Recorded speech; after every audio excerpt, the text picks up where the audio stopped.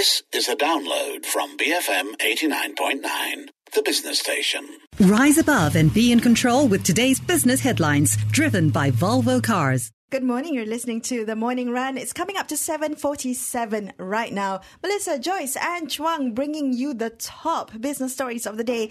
But first, let me tell you what's coming up on the Breakfast Grill. Today, Joyce, you're going to be speaking to Datuk Patrick Yong, who is the CEO of Malaysia Smelting Corporation. And they're one of the world's largest suppliers of tin and smelters in the world. Yeah, and today, did you know that tin is almost everything is in smartphones to cars, from food packaging to solar cells. Tin is in smartphones? Yeah. So we're going to talk to him about the tin business, understand that. And did you know that Malaysia Smelting has been around for over a decade? 121 years old. Yes, it's really old. Yeah. Yes. But your earnings are not doing that well. It's actually falling. It's actually trending down a lot. So we're going to talk to him about his earnings and how they're going to rejuvenate this really old business and to understand the whole tin business as well. Okay, so that's coming up in about 15 minutes or so. Stay tuned for the Breakfast Grill with Datuk Patrick Yong of Malaysia Smelting Corporation. All right, there seems to be a bit of a theme going on in the corporate business news this morning, guys. It seems to be corruption themed or corruption related. Now, let's take a quick look at some of these stories. IPIC is making headlines. So IPIC, which is Abu Dhabi's sovereign wealth fund or the International Petroleum Investment Company, they are now suing Goldman Sachs for its role in 1MDB. So IPIC says that the 1MDB scandal caused it significant financial exposure and losses. This was,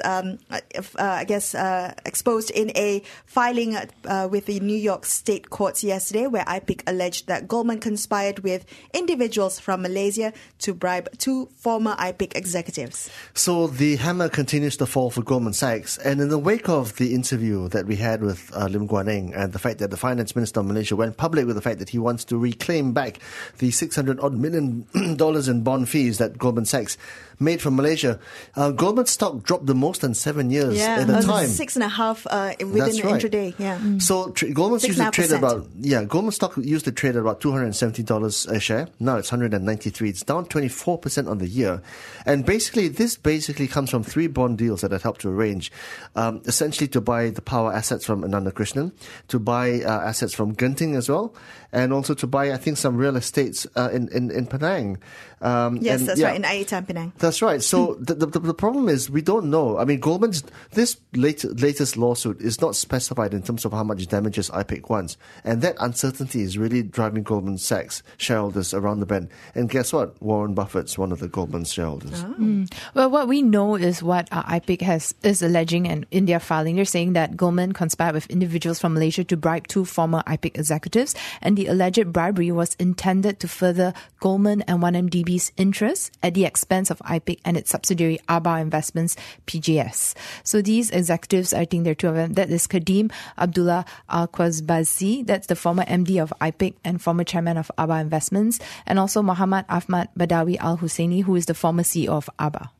Right. So, do you remember there was that settlement, right, between IPIC and 1MDB? I think it was last year. So, Tommy Thomas announced last month that Malaysia will seek to invalidate that settlement and claim compensation for the amounts already paid. Now, it turns out that IPIC has also said in these New York filings that they're planning to stand their ground when it comes to this settlement, and they will go against Putrajaya's attempt to invalidate this settlement. This was regarding the bond payments, right? Yeah, I mean, the culture of greed and profiteering at Goldman Sachs is legendary. It prompted even the August Rolling Stone magazine to write a full several-page article back in the day about the vampire squid. You love that article. Goldman You're Sachs always citing that article. It's true. I've met Goldman Sachs executives. I know how oriented towards profit they are. Well, okay, so in other kind of corruption-related stories, we have a comment made by the Kepong MP Lim Lip Eng, who's asking the Malaysian Institute of Accountants about the status of its investigation into Deloitte Malaysia over the handling of the 1MDB audit. So speaking to reporters, Lim Lip Eng said that the top executives of Deloitte had defended their work when they testified to the Public Accounts Committee back in 2015. And Lim is now saying that, look, we all know now that the defences were false, so we we call upon MIA to take action. Well, actually, Deloitte resigned as 1MDB's auditor in July 2016. And earlier in that month, and that was when, remember, the U.S. Department of Justice had filed a civil forfeiture complaint against the investment fund. That's a 1MDB. And in that same month, Deloitte announced that its audited reports of 1MDB's finances from 2013 and 2014 could no longer be relied on. So they claim that the complaint contained information which is known in 2013 and 2014 would have affected the audit. So the problem is Deloitte actually verified the accounts for 2013 and 2014 financial years for 1MDB with an unqualified opinion, without any qualification or emphasis on the matter. So basically they said it was okay and it was good to go. Now the US Department of Justice is saying it's not the case, and there's some information that could have been in there. So right now, Deloitte is also facing some hammer falling of their own. What kind of repercussions could that be? So, what kind of jurisdiction or punishable powers would the MIA have? Well, I guess we'll have to see. But the thing is, in this instance, what Deloitte is saying is that after DOJ came out with all that information, then only they say, our audited accounts of 1MDB can no longer be relied on. So you see, timing, it's the timing. So because of that, I guess it will depend on the investigation. If MIA does an investigation, have to look at the timing of and of the audit, and when the information came out, did they know about the information? Did the auditors know about the information prior to what DOJ? So looking at it with, I guess, a finer tooth comb. We have a message from Chan Ong from Shah Alam on WhatsApp with regards to the IPIC discussion. What happened to the payment made to the wrong Aba? What happened to that? Chan, your guess is as good as mine, but I'm guessing that probably went to property and art and super yachts. Monets, and EMI shares. All right, well, let's move on. And still on this theme of corruption, Anti-Graft System for High-Risk Department is the title in the Edge Financial Daily today. This is regarding the National Anti-Corruption Plan, which Tun Dr. Mahathir yesterday announced that after a special cabinet committee on anti-corruption and on an anti-corruption meeting, he announced that the National Anti-Corruption Plan will be launched in January.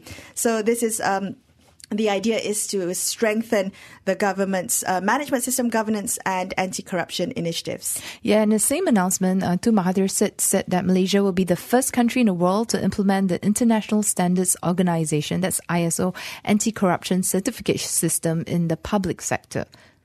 Okay, so I think it's very important to realize what this ISO means. ISO 37001, okay, while it mandates a series of measures, for example, anti-bribery policies, risk assessments, due diligence on projects and business associates, there's a high degree of discretion within its measures. For example, the use of words like appropriate and reasonable. Mm-hmm. So the impact of this particular certification is largely dependent on how strict and thorough the people who are manning those standards implement in their own decision making. So when you give discretion, it's up to the person using that discretion to implement it or not. So it can be subjective. Sounds pretty subjective. It can be subjective. That's the problem.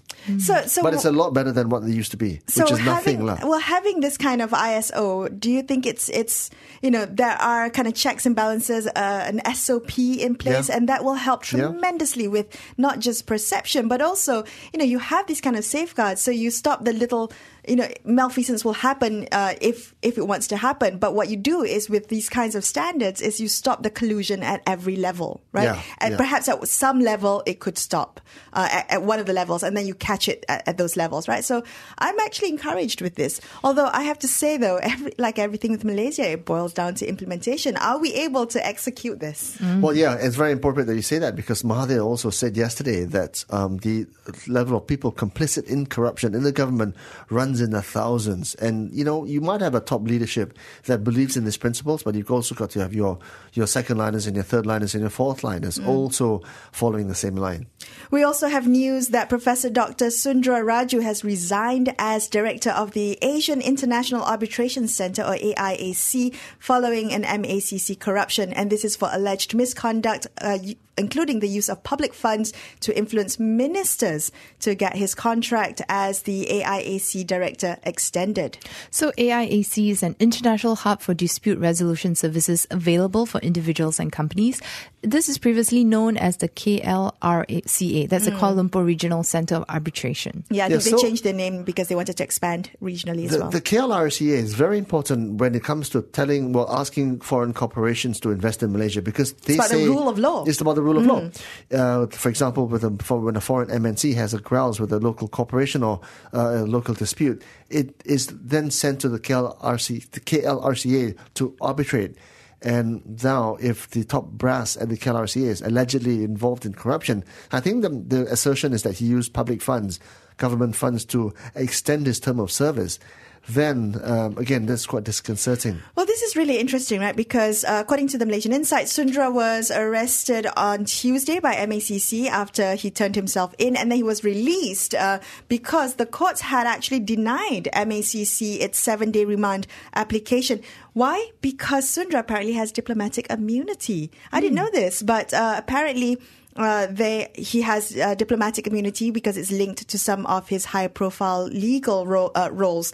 He's also on the FIFA Ethics Board. Did you know that? Yeah, the Global Football Federation. Exactly. He's on the Ethics Committee. So actually he was flying in from Zurich at the time when he was detained, and now he's no longer being remanded because of exactly that diplomatic immunity. He has been the AIAC director for 9 years prior to this arrest. And the catalyst for the investigation was an anonymous letter addressed to MACC. And it was a poison pen letter. Copied to the AG, the Inspector General, everybody. Foreign Minister also got CC'd in this letter. While we're at it, can we talk about the fact that Carlos Ghosn, from Nissan, once legendary CEO of both Nissan and Renault.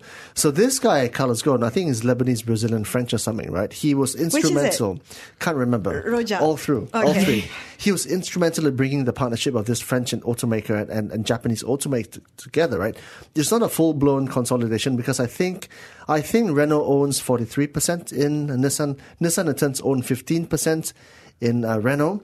And up until his basically being hauled up by Nissan for financial mismanagement, I think he was accused of underreporting his salary and using company assets. He was trying to put together a full-blown merger of both sides, right? Mm-hmm. And this is where it gets a bit weird because apparently the Japanese Nissan side don't want the merger to happen because under the current ownership structure, the Japanese are undermined by the larger French makers' interests, right? So you think there could be a conspiracy to this? I don't know. This way it gets a bit weird. Well, Trong, later today, Nissan's 9 board member will be voting on whether to dismiss Carlos Ghosn as chairman. He was arrested on Monday. So I think board members are divided, saying that they have been given too little detail on his alleged financial crimes. But according to Japanese media reports, I think his custody will be extended by a further 10 days. So we don't really know what's happening, except that we're operating in a vacuum. This is, I guess, a tussle really happening right at the highest of the corporate levels of the global multinational corporations. And I think it's quite interesting to keep a close eye on this. We'll keep you abreast, of course, of all the latest developments when it comes to what's happening there in Nissan. Stay tuned to BFM 89.9. Keeping you on track for peak business performance with the new Volvo XC40, the expression of innovation. Volvo, made by Sweden. Thank you for listening to this podcast. To find more great interviews, go to bfm.my or find us on iTunes. BFM 89.9, the business station.